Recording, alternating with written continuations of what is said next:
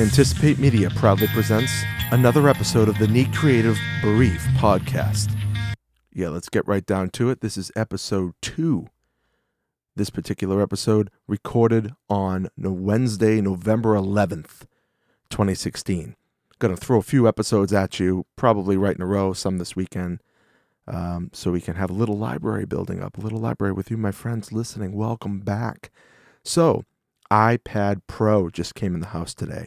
It is currently syncing an enormous amount of data, most of it worthless, some of it very important, our portfolio, onto this device.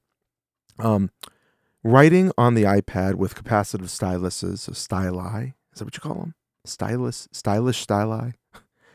Anyway, it's been very difficult. These devices don't work well on the iPad or iPhone or whatever because they're fat styluses and there's a lot of latency because they're capacitive. They're trying to replace a finger.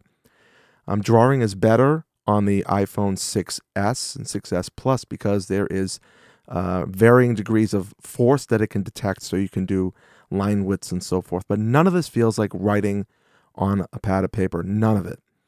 The Surface Pro from Microsoft, what a beautiful device that is, by the way. I'm a Mac person, but man, it's impressive. Saw the new Surface Pro laptop, whatever you want to call it today.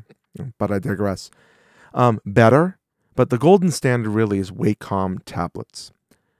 Now, Apple has finally found a way to get accurate, low to zero latency writing with pressure sensitivity and angle sensitivity in the iPad Pro with a device called the Apple Pencil.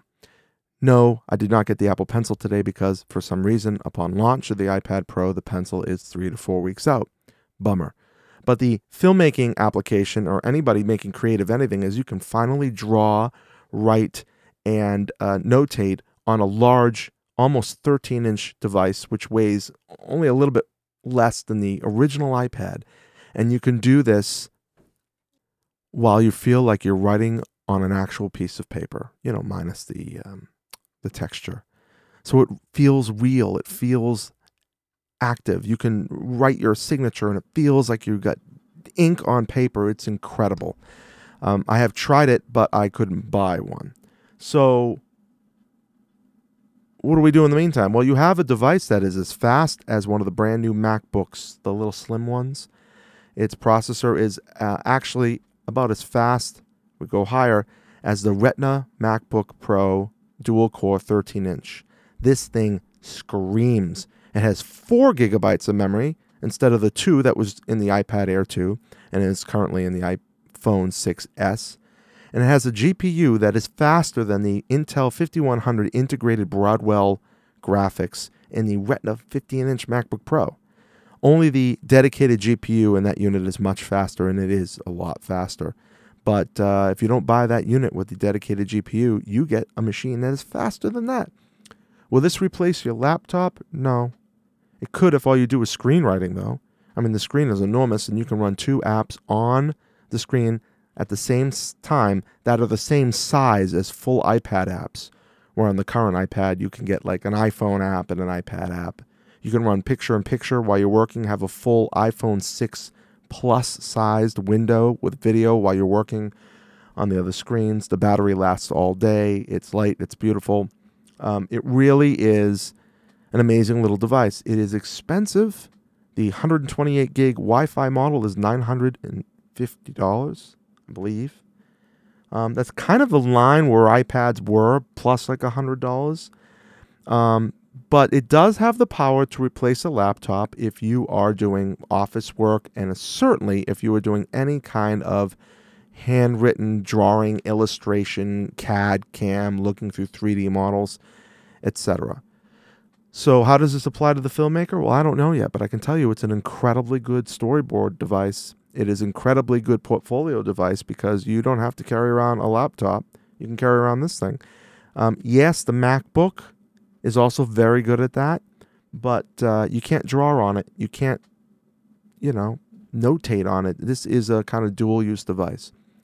I would say that I think the Microsoft Surface Pro or Surface Book is probably a better device. It's about the same computational power. In fact, its GPU is probably even a little less some, but we'll put in the same ballpark. If you get the dedicated GPU in that unit, it is a little faster. You do get less battery life, and it is heavier and a little bulkier, but it runs a full operating system. However, it starts at $1,400, I believe, for the Core i3, and you go higher from there, and you're looking at $2,500 to $3,000 for a Core i7. I mean, it's getting a little ridiculous. There are cheaper touch tablets, but nothing as good as the Surface Book, unless you're paying big money. And the iPad Pro kind of fits a niche where you can get MacBook speed, a beautiful Retina display, a big screen, 13 inches pretty much, and extremely low latency, completely realistic illustration and notation on a device where you can also slap a keyboard onto it and do some real work. Office, iOS has a lot of real hardcore, productivity applications on it. For the filmmaker, you're not filmmaking on this thing. You can edit an iMovie up to 3 streams of 4K, which is kind of amazing. And you can offload this to iMovie on the Mac and then import that into Final Cut Pro 10 or X and actually keep working on it. So you could start a rough assembly edit on this thing, full speed. You're not sacrificing anything except for the usability. And just in the field, whack it out real quick. I still recommend having a real laptop for that, but I'm going to tell you, my 15-inch MacBook Pro Retina is a lot heavier and a lot more bulky than this thing, and it only lasts 3 hours if you're really hitting the GPU, and maybe you get 6 or 7 otherwise. So there are 2 use cases for this. I see it for a filmmaker as a portfolio, a beautiful large screen portfolio. I also see it as a workbook, a storyboard book, something where you can easily notate, and is approximately the size of a magazine, a full-sized magazine. So it's great for that. It's great for consumption because it's not too heavy, and it is fast, so you can do some really strong CAD work or 3D work or previs.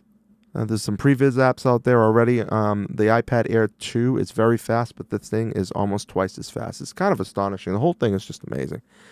So, all right, 7.5 minutes. 5 to 10 is really what this podcast is going to be. It's really easy for me to blab on for 10 minutes. Coming up, I'm going to talk about the iPhone 6S as it relates to filmmakers, because it does shoot 4K. No, the new iPad Pro doesn't, but why would you shoot video with this thing? It's nice to do a video call. I don't see the point. We're going to talk about the DJI Inspire 1. I'm going to kind of back into it because I'm going to talk about the X5 Micro Four Thirds camera probably next. I got some pretty amazing video out of that thing you can find on the Vimeo channel, or just look in the show notes. I'll throw it in here. You can always get to this show at needcreative.net. We'll blast you right to the website and the blog that has the feed for this podcast, and we will be in iTunes soon enough. I want to give a shout out to my friend Ben Consoli at BC Media Productions. He has the incredible Go Creative show, which was born from the Need Creative podcast originally, and he took it and run with it, and it is the finest show for TV and video producers out there, because he has real interviews with real Hollywood people and also people like you and me and everybody in between. It is amazing. So I highly recommend you make that a listen on your podcast list whenever you can. So that's it. 9 minutes. Okay, the Need Creative brief, 5 to 10. We'll talk more about the experiences with the iPad Pro. We'll talk about that X5 camera. It's a GH4 in the sky, but it's meant for your drone. And oh yeah, you can stick it on an Osmo handle from DJI, and now you have an incredible gimbal with a very good fast f1.7 lens, I believe. And oh yeah, it fits in your hand. There's some incredible stuff going on in technology, folks. We're going to talk about all of that, and then we're going to talk about what you do with it. If you have any comments, contact me at paul@anticipatemedia.com. That's paul@anticipatemedia.com, or leave comments in the comments list here. I suspect many of you won't be hearing these until I got like 5 or 10 episodes in the can. Welcome back, dear listeners, and we will see you soon.